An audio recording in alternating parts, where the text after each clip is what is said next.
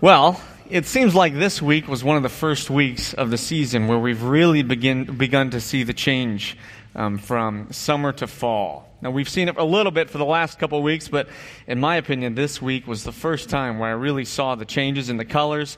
So the trees have begun to pop. You can see the reds, you can see the yellows, you can see the oranges coming out. And, we're not in the richest part of the fall yet, if you want to call it that, but we can tell that it's right around the corner. And when you drive in Indiana, the fall is beautiful for more than just one reason. It's more than beautiful just for the trees or even the campfires or the flannel shirts that are about ready to come out.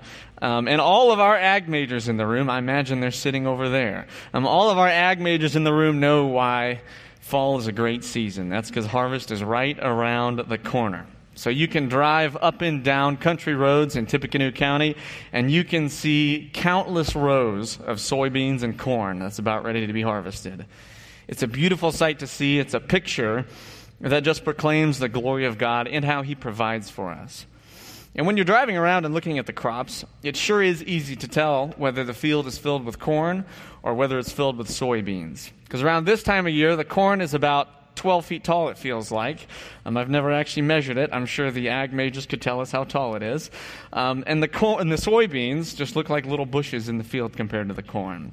The corn's tall, slim, and it just looks a lot different. And now our agriculture friends in the room, I'm sure, would be able to tell us the difference after just a week of planting, meaning if the corn and the soybeans were planted earlier in the year, just after 1 week, I'm sure they'd be able to walk through the field and say, oh yeah, that's corn, that's soybeans. But most of the people, or I would at least say many of the people in this room, including myself, would have a hard time distinguishing between two little green plants that are about half an inch tall.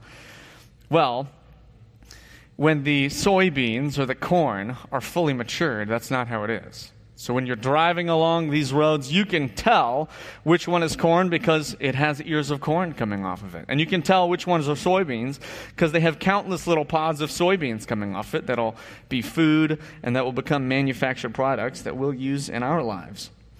And in a similar way, humans display what is found in their hearts when someone is fully matured. So when someone is fully matured, they possess all of the attributes that correspond to their nature, just like corn and soybeans. When corn and soybeans have been fully matured, they possess everything that corn and soybeans would, and the same is with a human. So for example, when someone has a godly heart or godly roots in their life, they have been fully matured and they will possess attributes that correspond to that godliness, such as love, peace, joy, and compassion. They'll be a person that is focused on loving other people. They'll be using their time in a sacrificial manner. And they'll, most of all, be wanting to use their life in a way that pleases God. And they'll want to be a good steward. Ultimately, they'll look to Christ in every way. And their desires, thoughts, and actions will resemble the desires, thoughts, and actions of the Lord Jesus.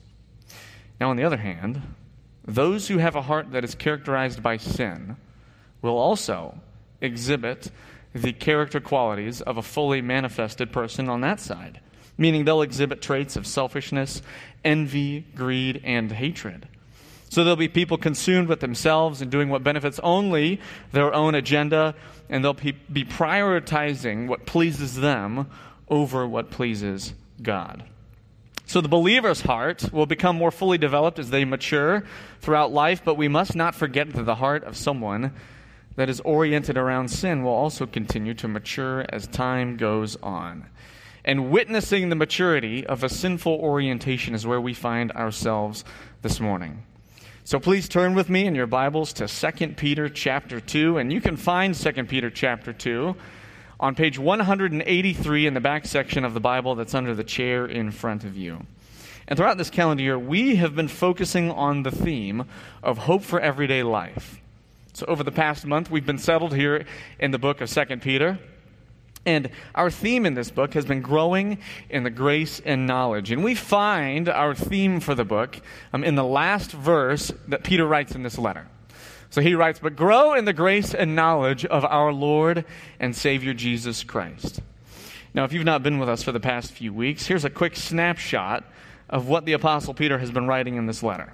So first, in the first chapter of the book, he's focused on the trajectory of a believer. So what does it look like for a believer to grow?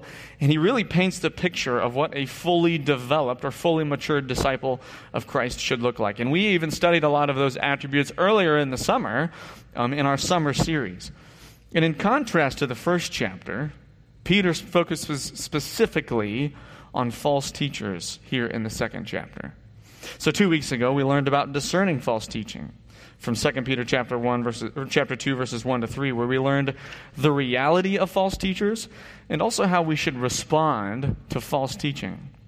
Last week, Pastor Vyers was here, and we saw that what the end of false teachers looks like. So studying 2 Peter chapter 2, verses 4 to 10, we learned about God's judgment and how we as Christians should be thankful that we worship a God that is just.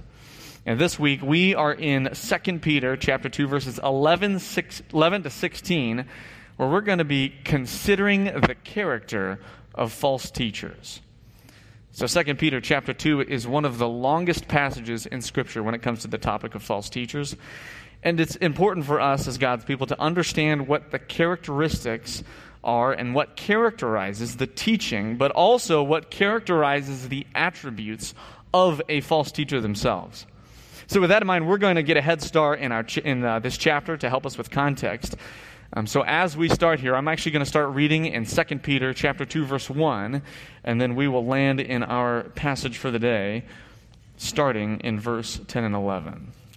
So 2 Peter chapter 2 says, "But false prophets also arose among the people, just as there will also be false teachers among you, who will secretly introduce destructive heresies, even denying the master who bought them, bringing swift destruction upon themselves. Many will follow their sensuality, because of them the way of truth will be maligned.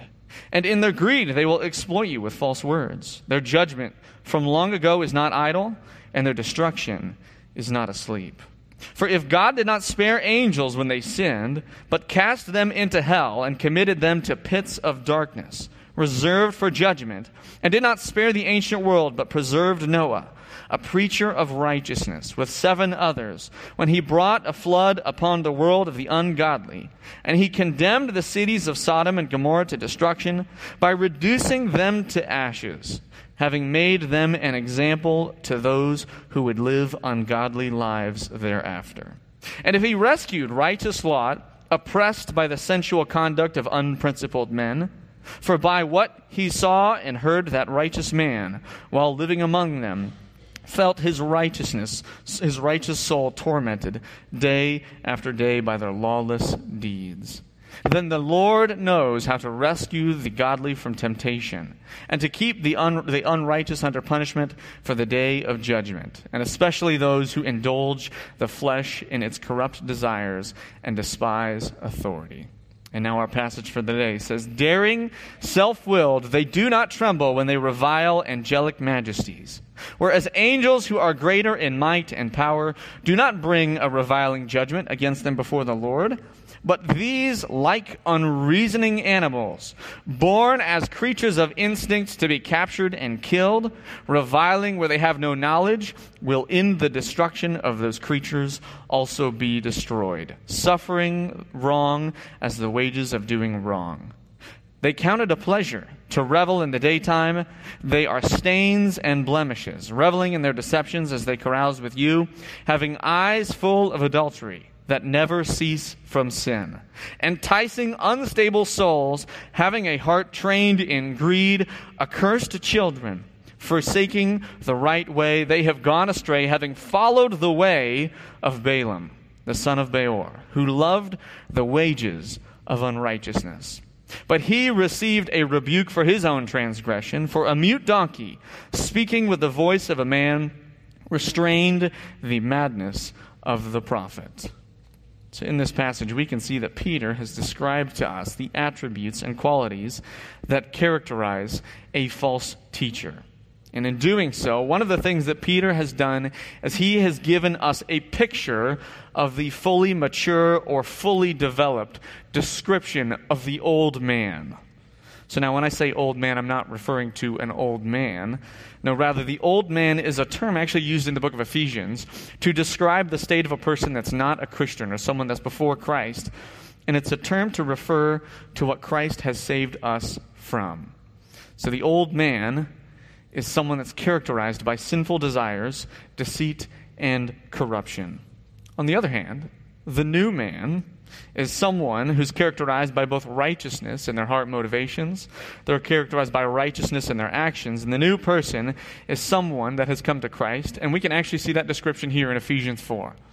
So in Ephesians 4, it says, "But you did not learn Christ in this way, if indeed you have heard him and have taught him and been taught in him.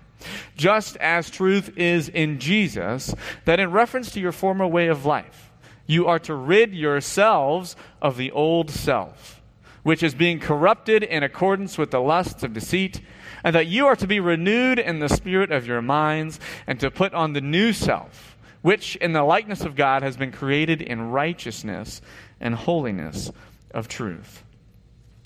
As we see here in Ephesians, there are two ways that a person can be developing. So someone who's a Christian can be changed into the likeness of God and is characterized by holiness, purity. And someone who is oriented around the old self is being corrupted in accordance with deceit. And when we look at our passage in 2 Peter, in light of the old man and the new man, we can learn a lot about false teachers.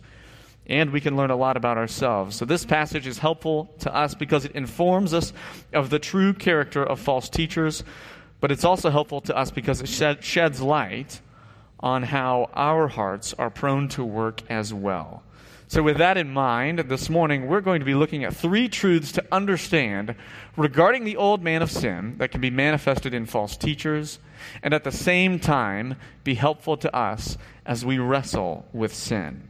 And the first is that the old man of sin has a specific nature. So just like how the crops of the field have roots that determine the fruit they produce, so the old man has roots that determine what the heart manifests. And it manifested in a variety of ways. One way in particular is that they have a way of seeing. A way of seeing. And a way of seeing means they have eyes that are full of something, and that is to be thoroughly characterized by something. So they have all the identifying qualities of a certain characteristic. So they're consumed with something and their heart is fully devoted. So for the false teachers in this case, this means that there are people that are characterized by idolatry. Now surely they're characterized by spiritual idolatry or adultery, but that's probably not actually what Peter's referring to here. What he's referring to is actually that they have been identified by their physical adultery. So their false teaching has gone to the point where it has completely corrupted their actions. Chapter 2, verse 2 indicates that they are defined by sensuality, which indicates this is referring to a physical adultery or immorality. So they're not just people that have committed sexual immorality in the past, but they're people that are fully devoted to it and committed to filling themselves with this. They've gone to the extreme to the point where their disposition is oriented around using other people for their own gratification. And now we can see this concept of filling in many other places in Scripture. And we can even see it in positive connotations, whereas in this passage it's in a negative connotation. And there are many positive ways in which people can be filled and characterized by something that is pure. So listen to what Paul writes here at the end of the book of Romans. So he writes, "And concerning you, my brethren, I myself also am convinced that you yourselves are full of goodness, filled with all knowledge, and able also to admonish one another." Now that's what we want to be filled with, isn't it? We want to be people that we could say that we are filled with goodness and mercy, and that we are able to build our brothers and sisters up in Christ. That I'm filled with knowledge necessary to live a righteous life in this present age. And James actually writes something as well that corresponds to this in his epistle. And he says, "But the wisdom from above is first pure, then peaceable, gentle, reasonable, full of mercy and good fruits, unwavering, without hypocrisy." Aren't you glad that we get to serve in a church body that is full of mercy and good fruits? rather than selfishness and hypocrisy. The congregation here at Faith Church West is filled with people who are consumed with living for Christ and using everything that they have been given for His kingdom. I remember as a college student, right after I'd become a believer, I was searching for a church home and looking for a church that I could be committed to. And it didn't take long for me to realize that the congregation here at Faith Church was consumed with doing good in God, doing what is right in God's eyes, and was consumed with loving the community. So people in this church could be using their time in all sorts of ways, and you could be using your time in all sorts of ways this fall for your own enjoyment. But this room is filled with people that are using their free time, the extra time in their schedule, to serve the body and to see other people grow in Christ Jesus. And that is just a delightful thing to see. Many in this room also, even financially, could have bigger houses, nicer cars, or have more lavish vacations. But rather they use their money to see others prosper spiritually. They have eyes that are full of serving others. And now that is the interesting thing about believers versus false teachers. They see differently, and not physically, but spiritually. And our Lord reminds us of this very truth in Matthew chapter 6. In Matthew 6, he says, "Do not store up for yourselves treasures on earth, but store up for yourselves treasures in heaven. For where your treasure is, there your heart will be also." The eye is the lamp of the body, so then if your eye is clear, your whole body will be full of light. But if your eye is bad, your whole body will be full of darkness. No one can serve two masters, for either he will hate the one and love the other, or he will be devoted to one and despise the other. You cannot serve or love God and wealth. Christ reminds us here that the eye is the indicator of the rest of the body, and those who have their eyes set on what God loves show it by how they live. The false teachers in this passage show what they love by the way they live adulterous and immoral lives. Their eyes are full of taking rather than being full of giving. And in addition to having eyes that are full of adultery, this passage says that they have a way of loving that's characterized by indulging the flesh in its corrupt desires. They count it a pleasure, and they are loving the wages of unrighteousness. In this passage we just referred to in Matthew, Jesus said, "You cannot serve two masters.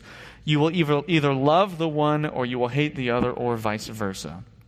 In Jesus' context, he was speaking about loving earthly treasures. And Peter, in his terminology, he says it just a little bit differently. He says, indulging the flesh in its corrupt desires. So Peter uses a Greek word translated as indulging, which means to follow after something. For example, Jesus actually says something similar when he says the same term, "follow after me," but he uses it in a positive way. So he means to leave all other loves and love me and follow me. Similarly, when Peter says indulging the flesh in its corrupt desires, what does he mean? Well, he means the old man of sin follows after corrupt desires. And when it comes to pleasures, it says, they count it as a pleasure to revel in the daytime. So to revel means to focus on the extreme comforts, ease, or luxury or delights right now. And most people who do wicked things, well, they know that if they're doing wicked things, most of the time what they do is they do that at night. They do it in the dark so others might not see it. But these false teachers are quite different. They have gone to the extreme, well, they will do their evil deeds in the light so that others can see their nature and they are not ashamed of it. These teachers are also characterized by their love of money. They love the wages of unrighteousness. They do exactly what Christ says not to do in Matthew chapter 6. They store up for themselves treasures on earth, and they love and they serve money. And not only do they have this disposition, but they want others to follow them in their path. The text says that they're focused on enticing unstable souls into their unrighteous ways. It's not enough for them to partake in wickedness. They must see others follow in the same path, and they must lead others down the same path of destruction. And that's because their way of living is a way that is trained in greed. They have a way of living that is characterized by greed, and greed is typically associated with money. But greed is much more than just a desire for money. You see, greed is a desire for anything that God has said you cannot lawfully or righteously have. So someone can be greedy for money that they don't have, but they can be greedy for much more than that. You can be greedy for power, for material possessions, even for adultery, or even for someone's status. But what's really shocking about Peter's statement about them is not that they have greed, but that they're trained in it. They continually trained themselves. And this is the same word that Paul actually uses in 1 Timothy chapter 4, where Paul exhorts young pastor Timothy to discipline himself for the purpose of godliness. So to discipline or to exercise or to train. So did you know that the old man of sin trains itself into living and loving for the earthly pleasures and treasures of this world? So just as an athlete trains for a competition, the old man of sin is training to win the prize of who can obtain the most earthly pleasures and treasures. So now let's take a moment just to spend a bit of time applying what we've learned so far, and just think of our world. So what does the world have eyes full of? What does the world have eyes full of? Or what does humanity love? What does humanity love? And what is humanity constantly training itself in? You don't have to look long to come to a conclusion. One is immediate sexual pleasure. That's something we can see all over the world, no matter where you are, that folks are trying to use other people for their own gain. And also, it's consumed with wealth. How much can I build up for myself and my kingdom today, rather than using the wealth that God has given me for others? Or power. How can I be the most powerful person in the place that I've been placed? And also fame. How can I get the most attention, the most praise, and the most reward from other people? Now, what is humanity's eyes not full of? What does humanity not love? What does humanity not train itself in? Well, how about forgiveness? Loving your brother when they sin against you, reconciling with them, and not holding their sin against them. What about returning good for evil, rather than either for good? The world definitely does not train itself in returning good for evil. We can see that anywhere. Or how about giving something of value to others that actually costs something? Meaning being a sacrificial person, that I'm actually giving up part of something that would be good for me to serve someone else because I care about them more than myself. Or even, it could be as simply as listening carefully. Or how about preferring others more than self? The old man of sin does not see these things as truly beautiful and satisfying. So in this fall, how are you training yourself? So there are a lot of things that we could be practicing and being trained in this fall, but I would encourage you to consider what your heart needs to be trained in to continue growing in Christ in this season. So there may be many of ways that you can be trained, but if you are new here to Faith Church West, here are some ways that you could be trained. First is if you're not in a faith group, we would love for you to join one of our faith groups. Faith groups are Bible studies. There are folks that are mostly out of college and into any stage of life. So faith groups are groups of people it's a small group, so they gather in houses, they read, they pray, they study the Bible together, and they find ways that they can meet needs in the body. Or if you're a college student, we have college Bible studies that meet nearly every weeknight, as well as PBF, so Purdue Bible Fellowship, that meets here in this room on Thursday evenings. There's also Faith Community Institute classes on Wednesday evenings, and I was just over there a couple weeks ago, and it's a delight to see all of these different folks, some from the church and some from the community, coming to be trained in a variety of topics. So maybe there's something specific in your life you want to learn, or a topic that you want to grow in. You can do that. You can go online and you can sign up for one of our Faith Community Institute classes that are on Wednesdays from 6:30 to 8 p.m. over at Faith East. Or if you're a teenager, or if you know a teenager, we would love to train that teenager to grow in Christ as well. So during the 9:30 service, I'm here at Faith Church West. Actually, right now, there's a bunch of youth in there. There's probably 40 to 45 people in that room. And they're studying the Word of God to see how can they become more trained in righteousness. Or we also meet on Wednesday evenings from 6:30 to 8 p.m. here at Faith Church West. Because training is such an important topic to discuss here because all of us are training ourselves in some way. So training isn't just for the athlete or for the scholar. Every day we are either training ourselves toward righteousness, towards the new man, or training ourselves towards unrighteousness, or the old man. So every time you choose to do something that is right, you are training yourself in godliness. And every time you choose to do something that is wrong, you train yourself to live like you are your own God. And that's exactly what the false teachers were doing in Peter's day. They were committed to training themselves in greed and unrighteousness. Every day that went by, their hearts were manifesting more wickedness than the day before because they were training themselves to do so. You see, the old man has specific qualities in its nature, and those also come out in its fruits, just like how a crop has fruit that comes out. And we can see that the old man of sin has specific summary characteristics. And the first is that they are deceived. Now, what is the essence of deception, faith family? It's believing a lie.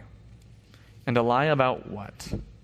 Well, from the beginning, Satan deceived Eve by proposing that there is another way to life outside of the way that God has provided. There is another way to life of pleasure and beauty outside of God's design. And the essence of deception is that there is another way to fulfillment other than God and His ways. And that's what the old man of sin believes and rushes headlong into. Another way is deception. And we can see another way come up in many ways in our lives that we're tempted with or even in our world. So one is that delight comes from using other people sexually for my own pleasure. Another is that security comes from accumulation or grasping earthly wealth. Or avoiding hurt comes from me harboring grudges, dismissing, writing people off, gossiping, and not investing in community and keeping myself from people. That is being deceived. And another way is that love comes from me expecting what other people will do for me in relationships. And the most obvious that false teachers teach is that there is another way to God. And now there may be some here today that this is your first time joining us for worship here at Faith Church West, and this is your first time. We're thankful that you chose to worship with us today because it's a delight to always meet new people and worship the Lord with you. But there might even be some people in this room that this might be one of your first times going to any church. This might be one of the first times that you've stepped into a church or into a group of people that are worshiping the God of the Bible. And if you don't know what it looks like to have a saving knowledge of Jesus Christ, we would love to chat with you today. So although the world says that there are many ways to God, that is not true. The Bible says that salvation comes exclusively through the Lord Jesus Christ. And if you're with us this morning and you don't have that saving knowledge of the Lord Jesus, or you don't understand what it looks to be saved, we would love to talk with you.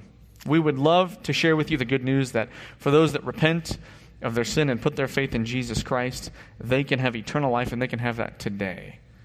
So you can even find, Pastor Burke has already said this, but you can find one of the pastors after the service, and we'd love to walk through the gospel with you, and I'm sure anyone even sitting next to you would love to do that as well. Because there's nothing more important than knowing that you have eternal life in Christ, because He is the only way to God. And whether we're talking about another way to salvation or whether we're talking about another way to satisfaction, false teachers come to these conclusions because they are proud. It's because they're proud. The text says they're despising authority, daring, self-willed, and they do not tremble when they revile angelic majesties, reveling where they have no knowledge. Now, we don't know precisely what these false teachers were doing in Peter's day when they were reviling angelic majesties. We don't know exactly what they were doing, but what is clear is that they were speaking arrogantly in thinking they know all when they simply did not know all. So a summary characteristic of the old man is that he is proud. And this isn't just a problem with false teachers, is it? No, this is something we all struggle with. This is a common issue for everyone in the room. And something that's helped me greatly in my Christian walk is this resource, From Pride to Humility by Stuart Scott. So this is a great book you can go through, and this book describes what pride is. It describes how do we practically see pride in our lives, what is humility, and how do we change the pride in our lives to look like humility, the humility that resembles Christ. Now, I wanted to bring a copy of this so that you saw that and you wouldn't think that it's 300 pages long, because it's not. It's about this big. You can go through this in about an hour or an hour and a half, and it will be well worth your time. You can find this online at the resource store at Faith. And I actually looked it up to see how many they had in stock this week, and there were 258, I think. So if you're worried that you're going to take your neighbor's copy if you go to the resource store, you don't have to worry about that. Everybody in this room can have one. Because I would encourage you to go through this. This is a great way to think about what does it look like for me to be growing in my walk with Christ in the specific way of humility. And Stuart Scott sums up pride and humility in this way. He says, if we could sum it up, it's the mindset of self, the pursuit of self-exaltation, a focus on the desire to control all things for self. In exalting himself, the person actually believes that I am valuable and worthy. I am the source of anything good or wise or successful. I deserve the credit for whatever I achieve or acquire. I deserve love, admiration, respect. All good things are from me, through me, and to me. All honor and glory should go to me for my enjoyment and pleasure. Now, many of you in this room are studying to become professionals in all sorts of fields. And at Purdue, you're learning how to be the best you can be, whether you're learning to be an engineer, whether you're learning to be a teacher, a scientist, a financial manager, or in any other field. You're learning how to be ready to go into a profession and to be the best that you can be when you graduate. And no matter what your major is, there is arguably one attribute that will help you the most in your field of work, and that's humility. Because with humility, you will be able to do your job well, and you'll be able to give God glory at the same time. There are many people in this world that are proud people that are good at their jobs, meaning they get things done and they're successful. It's not hard to find those people. But you will be the most effective for the kingdom of God if you choose to be a humble person and train yourself to be someone that is viewing others as more significant than themselves and walking with the humility that Christ walked with as well. And now, a third summary characteristic in the old man that we see that comes from pride, which is why we should continue to put on humility, is that the old man is animalistic. The text says they are like unreasoning animals, creatures of instinct, a mute donkey speaking with the voice of a man restrained, the madness of a prophet.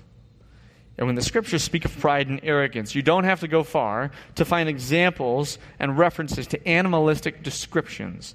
I can illustrate this in a number of ways, but the one that comes to mind for most people is who? King Nebuchadnezzar. Because King Nebuchadnezzar was the king of Babylon, and he became so proud that God allowed him to lose his mind and become like an animal. You could read about that in Daniel chapter 4, but Peter has given us a different story to recall. We don't have time to dive all the way into Numbers chapters 22, 23, and 24. However, in summary, Balaam, whom Peter's referring to, was a false prophet. So he was a prophet that was teaching heresy and was hired for money. And he wanted the wages of unrighteousness to curse God's people. And on his way to gain what his eyes were full of, what he loved and what he was trained in, money, he was riding his donkey. And this is one of the most hilarious and strange sections of your Bible that you will read. But it's a great illustration for pride and how pride leads to someone becoming like an animal. Numbers chapter 22 says, "But God was angry because he was going, and the angel of the Lord took his stand in the way as an adversary against him," so against Balaam. And now he was riding on his donkey, and when the donkey saw the angel of the Lord standing in the way with his drawn sword in his hand, the donkey turned away from the way and went into the field. But Balaam struck the donkey to her and to turn her back into the way. And then the angel of the Lord stood in a narrow path of the vineyards, and with a wall on this side and a wall on that side. When the donkey saw the angel of the Lord, she pressed herself to the wall and pressed Balaam's foot against the wall, so that he struck her again. And the angel of the Lord went further and stood in a narrow place where there was no way to turn to the right hand or to the left. And when the donkey saw the angel of the Lord, she lay down under Balaam. So Balaam was angry and struck the donkey with his stick. And the Lord opened the mouth of the donkey, and she said to Balaam, "What have I done to you, that you have struck me 3 times? Then Balaam said to the donkey, "Because you have made a mockery of me. If there had been a sword in my hand, I would have killed you by now." The donkey said to Balaam, "Am I not your donkey, which you have ridden all of your life to this day? Have I ever been accustomed to do so to you?" And he said, "No." And then the angel of the Lord opened the eyes of Balaam. Not only is this story shocking and surprising that the donkey talks, but what is more shocking is that the madman Balaam talks back to the donkey. He engages in conversation with the donkey. Now, what's the point? The donkey had her eyes more full of God's way than Balaam did. Our old man reduces us to being animalistic, or in Balaam's case, even less than the animal. Now, lastly, as in Balaam's case as well, the old man of sin has a sure end result, and that is destruction. 2 Peter chapter 3, verse 12 says, "But these, like unreasoning animals, born as creatures of instinct to be captured and killed, reviling where they have no knowledge, will in the destruction of those creatures also be destroyed." Pastor Vyers spent a considerable amount of time discussing this truth last week. False teachers will one day be judged by God. Our God is just, and no sin will go unpunished. And we should pray daily for the salvation of all, including false teachers. But we can know that at the same time, our God is just, and we can trust him with his judgment. So this morning from this passage, we have seen the old man that is seen in false teachers. He has a specific nature. It has specific summary characteristics, and it's clear that the destruction is the end result for those who choose this path. And we should be evaluating these truths as well when we look at our own spiritual lives and what does it look like to grow in Christ. Now, as we've studied false teachers this morning in 2 Peter chapter 2, I probably know what you're thinking. Wow, Pastor Rita, that was sure a message on hope for everyday life. Well, did you find the one positive verse in that whole section, in verses 10 to 16? I didn't find it, and I've been studying the passage all week. But that doesn't mean that God doesn't provide hope for us in this passage, because there are many ways in which he does. Because in this passage we can see false teachers, we can identify them for what they are, and as a believer we can see the remnants of the old man and habits of our lives in us. You cannot reject, avoid, or refute something that you do not recognize. Peter is a faithful shepherd in this text, shepherding his sheep so they walk in the way of truth, not in the way of deception. And the second thing we can find in this chapter is that it sits in contrast to the other parts of the book. So in contrast to the darkness of chapter 2, where we'll be this weekend, next week, we can see the light in chapters 1 and 3. We can see the character of the Lord Jesus in contrast to this, and we know that his character is true.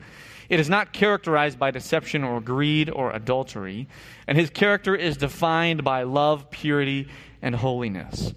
These chapters are a great reminder for us as we study this, because we can be thankful for how Christ has redeemed us, and we can be joyful knowing that we are found in him. And for those who have placed their faith in Christ, they have become the new man, set on a different trajectory. So with that in mind, let's go before our Lord in prayer. Father, thank you for this morning that we have come together and we've studied this topic of false teachers in 2 Peter. We thank you that you have redeemed us, Lord, and that you're guarding us from false teaching. We pray that you'd help us to identify the old man and false teachers, but also the old man in us, whether it be the roots, meaning the identifying qualities that go all the way down to our heart, or even just the habits we have in our lives that don't please you. Help us to identify these things and help us to repent and to live as the new self. We thank you that we can become like Christ in every way, and we're thankful that you're with us and you're walking with us as we seek to grow in righteousness. So we thank you for these things, and we pray these things in Jesus' name. Amen.